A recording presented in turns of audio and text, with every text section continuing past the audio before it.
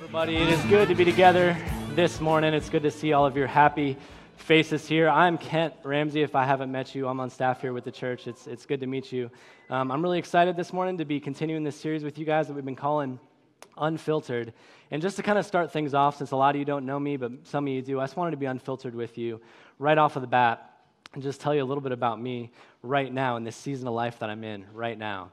So fun fact, me right now, I'm in between apartment leases. So my old lease ended and my new lease has not yet begun. And so as I prepared this sermon, I was preparing on a lot of different couches of friends and that sort of thing. And so it's been interesting, really. But my favorite part of this time was that I got to stay in this 4-bedroom apartment, huge 4-bedroom apartment, all by myself. Just all by myself. It was awesome, but totally unfiltered. So you guys know this. During that time at night when I was in this house by myself, I was terrified. So terrified. Anybody ever been like alone in a house by yourself and you've been scared? Okay, any guys? Any? No? Okay, oh, thank you. I appreciate that. So I'm not the only one. I was terrified. If you know Copper Beach apartments, they're not scary, right? They're new, but like the walls are just really thin in there. So I'd be sleeping in the basement there, and someone would be going down the stairs in the apartment next door, and it would sound like they were coming downstairs in my apartment. So I'd be like in the basement in bed, just curled up like, oh my gosh, someone is going to kill me right now. Just so terrified. But obviously I'm okay because I made it here this morning, so thank God for that. And it's a perfect segue for our topic today. And the topic that we're going to talk about is fear.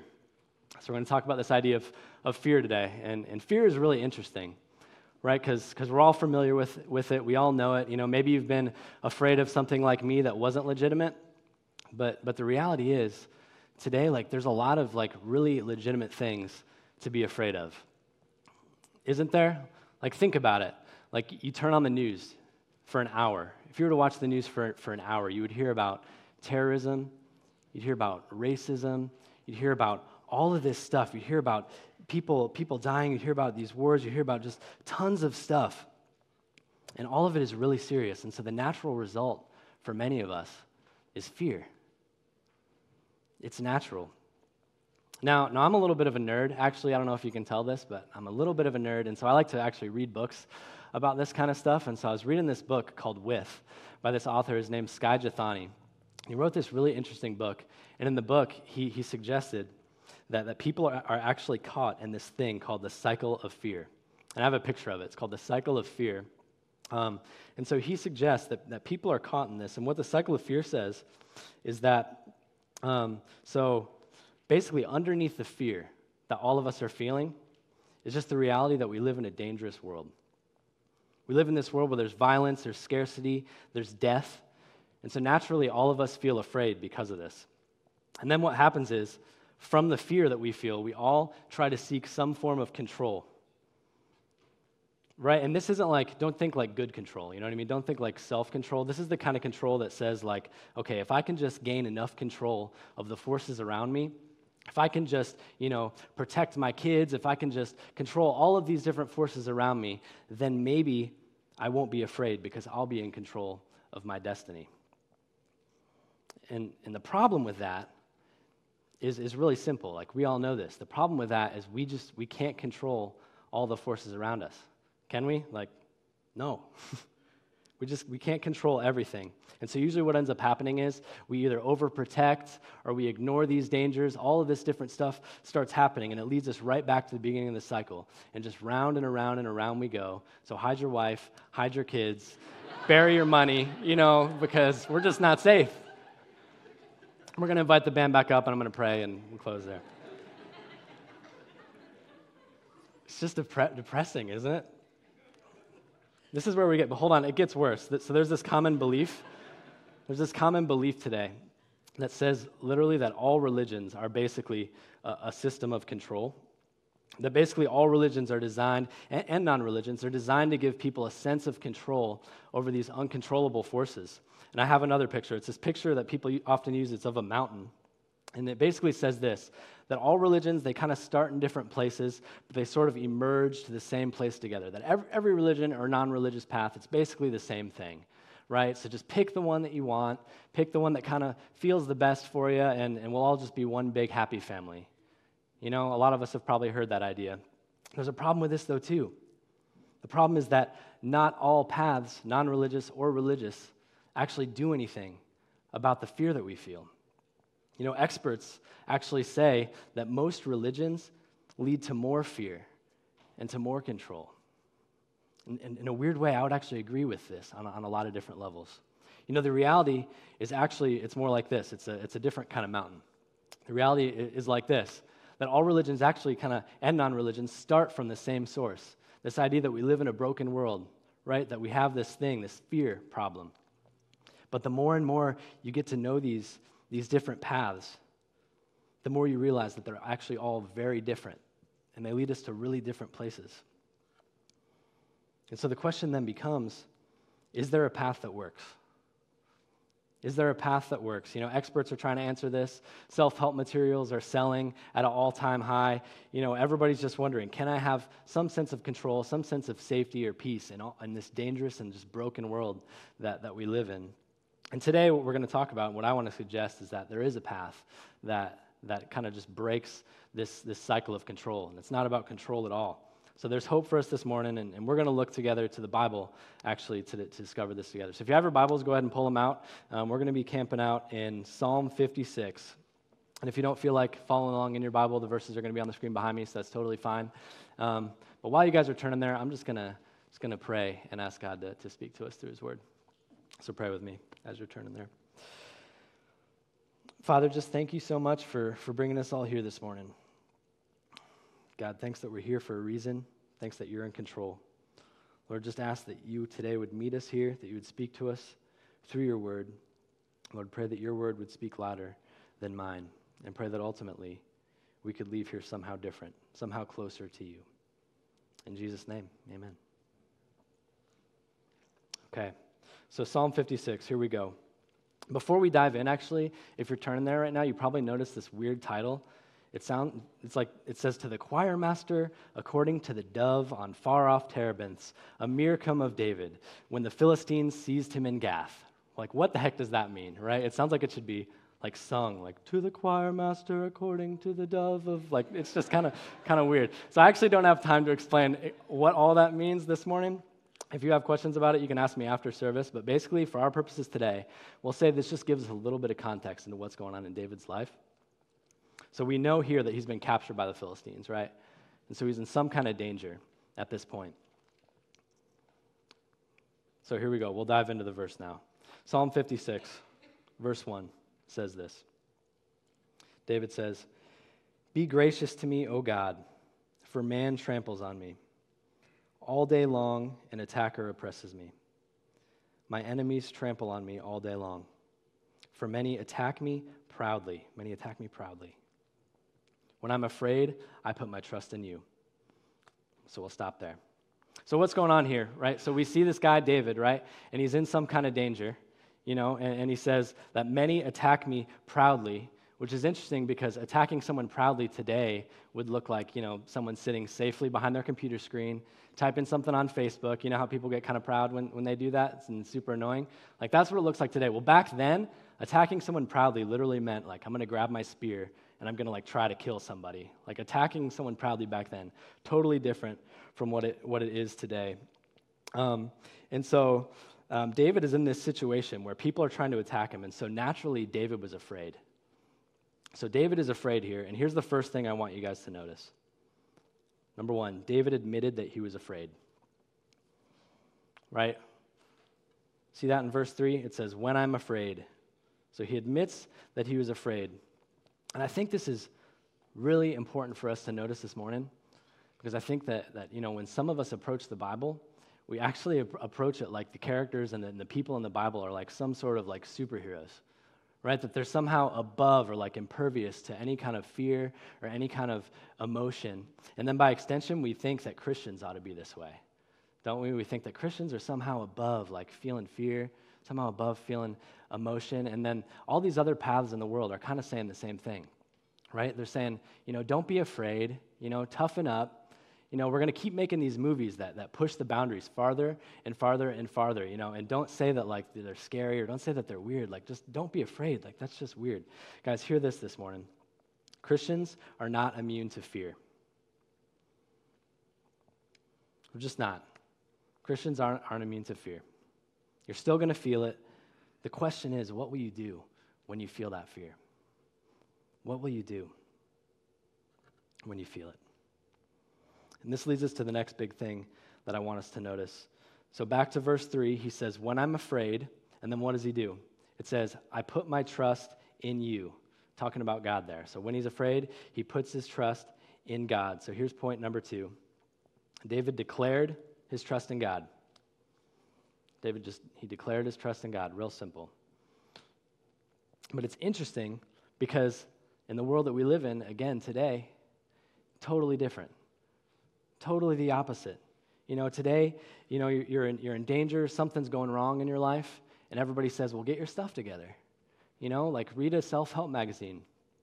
Maybe eat more healthy. All this stuff, like there's some good stuff out there that it says to do, but the problem is all of this stuff, it's just more and more. Focus on yourself. Pull your act together. Figure it out. Do more and more and more. David does the exact opposite. He says, yeah, I'm not going to be passive, but I'm going to say that, man, my trust is in someone outside of myself. It's not just up to me. Ultimately, it comes from trusting in God. Totally countercultural. But he doesn't stop there either. Moving on. The third thing I want to point out that David does is this. Number 3, David approached his fear with hope. He approached his fear with hope. And here's where he does it. Verse 4 says this, in God, whose word I praise, in God I trust, I shall not be afraid. What can flesh do to me? Right? He says, well, if I trust in the Lord, if I really trust in the Lord, ultimately, what can flesh do to me? And I think, honestly, we have to be a little bit careful when we say that, because really there's a lot that flesh can do to us, isn't there? People can say mean things, people can injure us, people can actually they can kill us. You know what I mean? There's a lot that flesh can do. So we need to be clear, trusting God, again, it doesn't make us immune to these things either. They're still terrible. They're still scary things. But here's what it does. Trusting in God, it allows us to approach these fears and look right at them and know that there's hope beyond death. Know that there's hope beyond death. Even beyond the worst thing that there is that could happen. Guys, there's hope. Guys, this is not true of every path in our world today. It's just not. So many people are out there believing that there's just no hope beyond death, that death is just the end.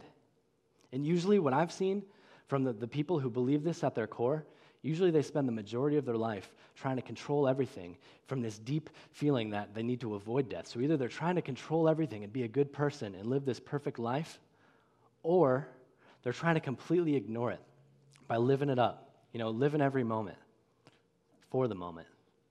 And if this is you today, if you're here and it feels like I'm describing you, man, welcome. I'm glad that you guys are here. I don't want to make you feel bad or anything, but I do want to just say I love you enough to be honest with you. I think that this is going to wear you out, because I think you're stuck in this cycle, because ultimately you haven't dealt with this problem of fear. Guys, our world, it desperately needs to believe that there's hope beyond death. And even Christians in the room, I think even Christians, this is a truth that we only kind of believe, if we're honest. We only believe this truth a little bit. But did you know that in the first century church, they wouldn't, when somebody died, way back in the first century, they wouldn't even say, so-and-so died. They would say, so-and-so has fallen asleep.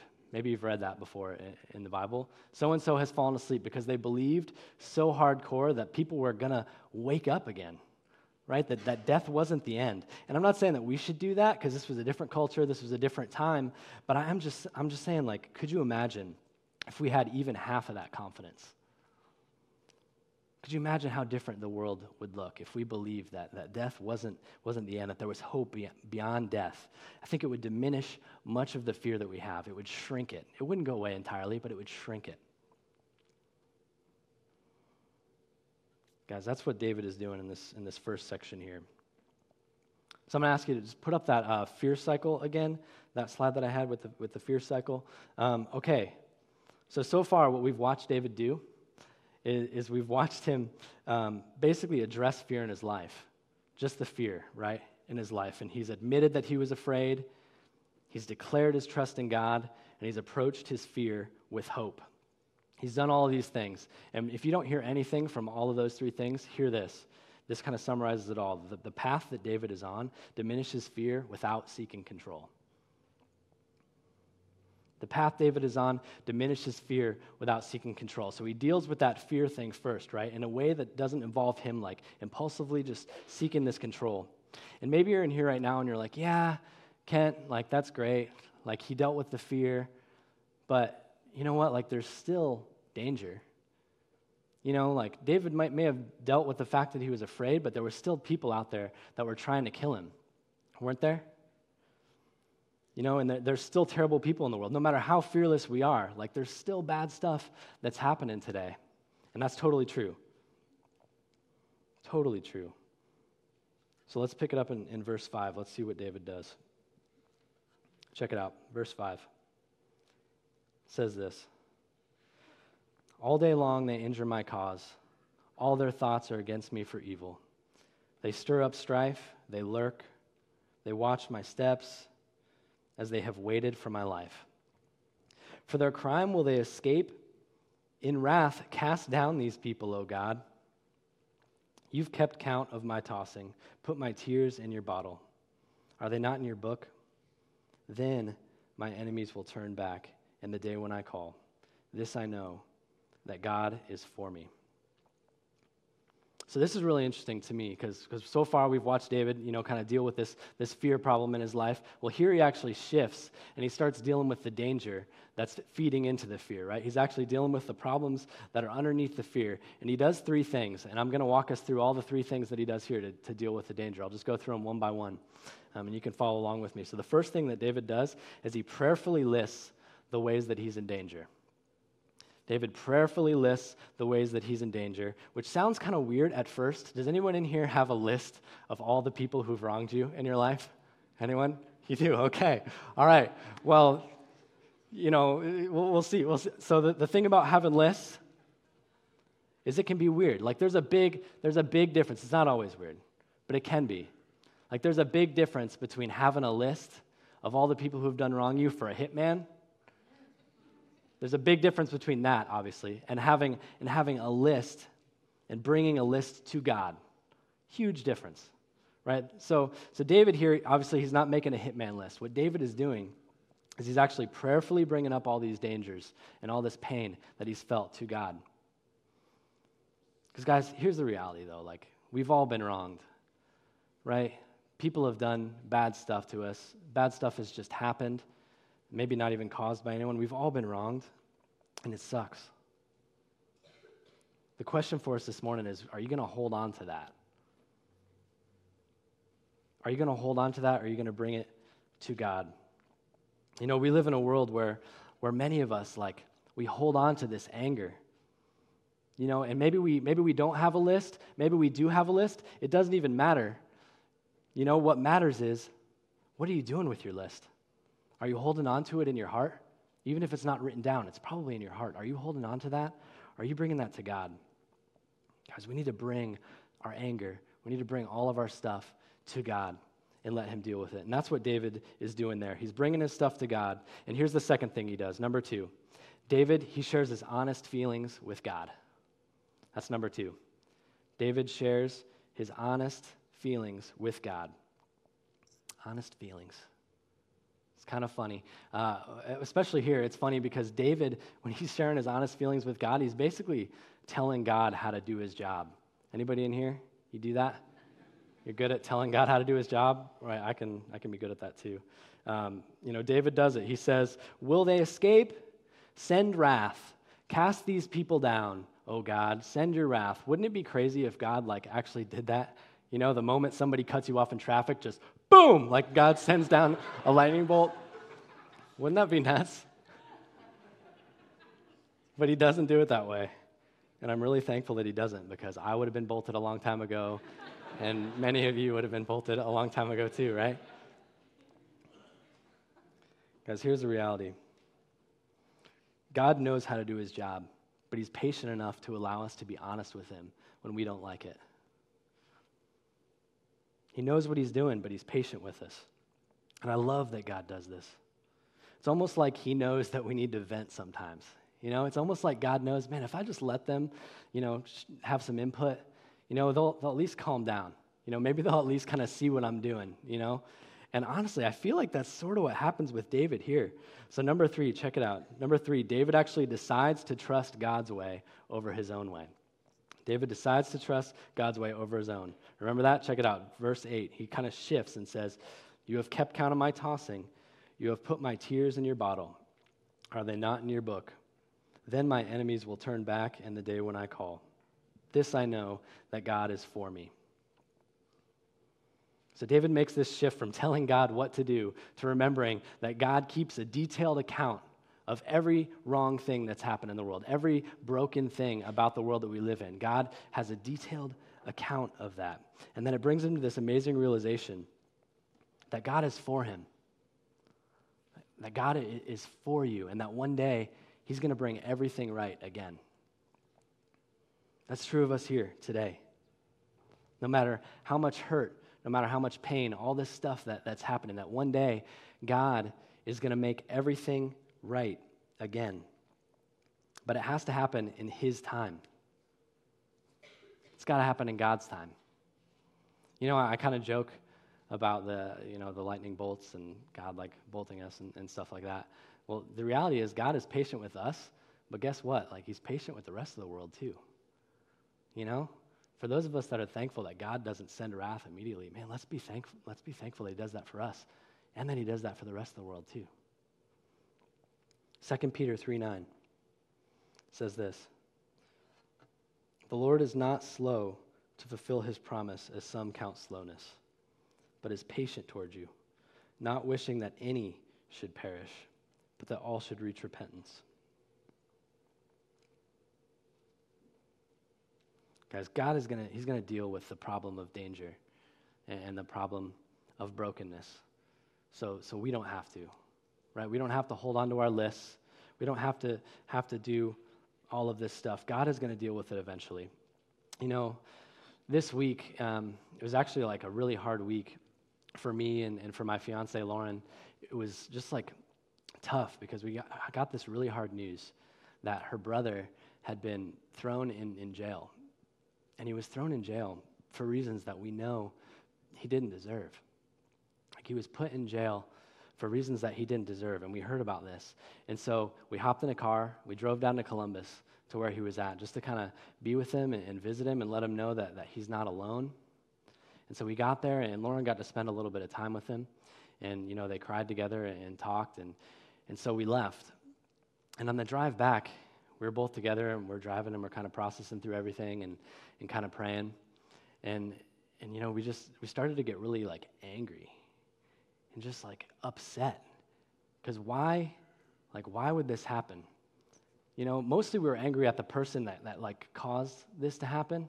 We're just angry at this situation. Like, why would this happen? And then Lauren has this idea. She's like, "Hey, you know what? Can we just turn on some, like, Christian music or something?" And so we turn on Christian music, and this is always what happens. Like, you probably know this. Whenever you put on Christian music, like, the exact song that you need to hear is on. It's like, thank you, K-Love. I appreciate that. Positive and encouraging. So we turn it on, and the lyrics of the first song that we have on, it's like, "I will trust in God," just over and over again. "I will trust in God. I will trust in God." I'll stop singing.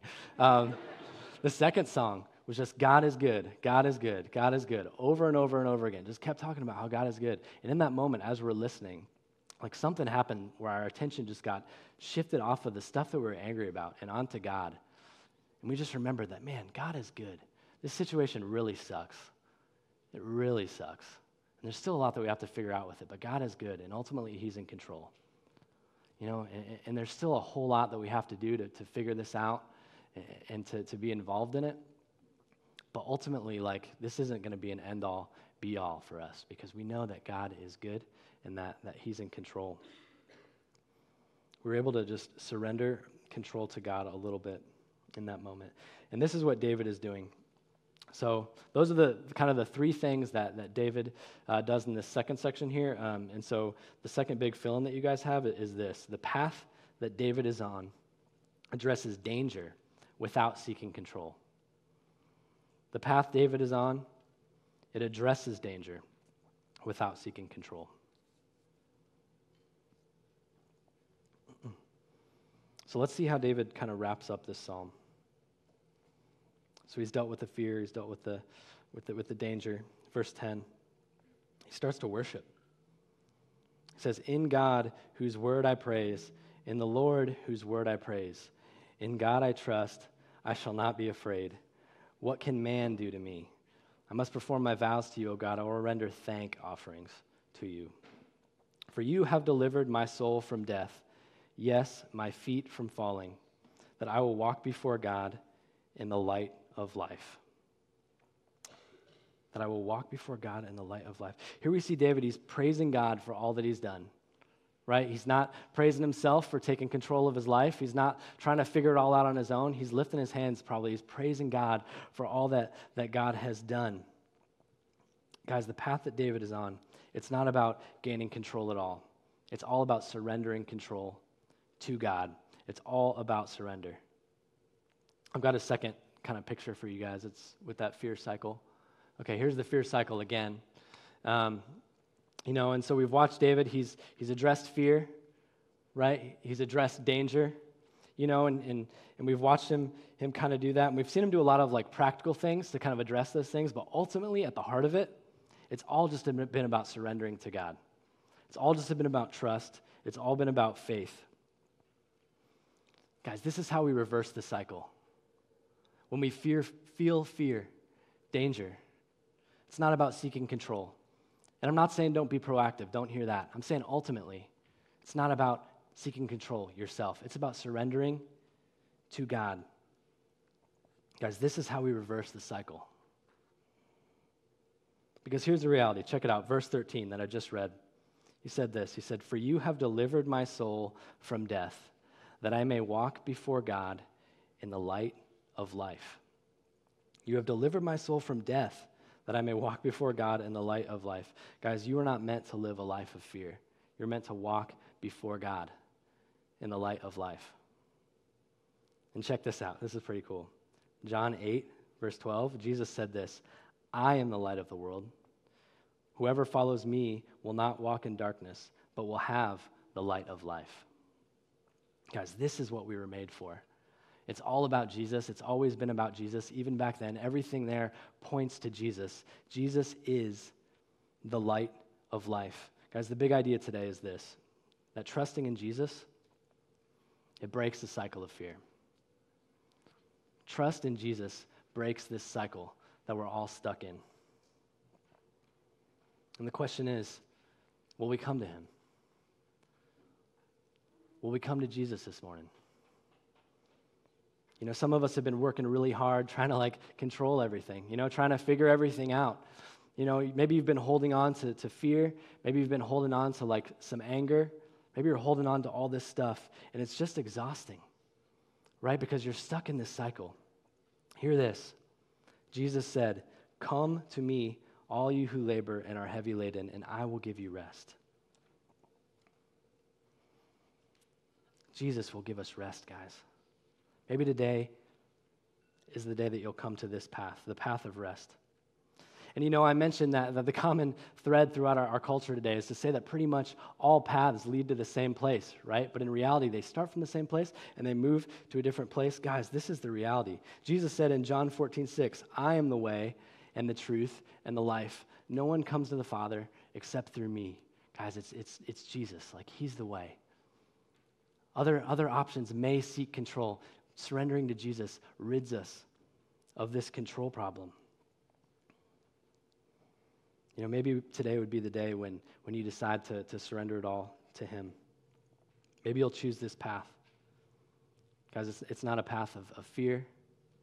It's a path of rest. He says, "Take my yoke upon you and learn from me." God wants to teach us. He'll be patient with us. Guys, this could be true of us this morning, and here's what I want to do. As we kind of come together, one of the things we love to do as a church is to take communion. And so I want to close this morning and take communion. And if you're here today, and you're someone who like wouldn't consider yourself a Christian, you're someone who would consider yourself kind of like stuck in this cycle, like maybe today would be the day when you let go of control and you surrender it all to Jesus. Guys, he says, come to me, all you who are burdened and heavy laden, and I will give you rest. Maybe today this could be you. We're going to have some staff in the back of the room during this last set of worship. Feel free to make your way back to them. We'd love to pray with you. We'd love to talk to you about what that could look like. But if you're in here and you're already a Christian, you're still not immune to all this stuff, Maybe there's still fear, maybe there's still danger. During this time of communion, I just want to invite you to remember the huge freedom that you have in Christ. Remember this verse, Romans 8, 31 and 32, It says, God is for us, who can be against us? He who did not spare his own son, but gave him up for us all, how will he not also graciously give us all things? Guys, this can be true of us this morning. When you take the bread and you dip it in the juice, remember Jesus' death for you on the cross and his resurrection, proving that he is the way. Guys, this is true this morning. We were not meant to live lives of fear, guys. We were meant to walk in the light of life together this morning. So I'm going to pray for us. I'm going to ask the band to come up, and we're going to close with a couple songs of worship. So let me pray.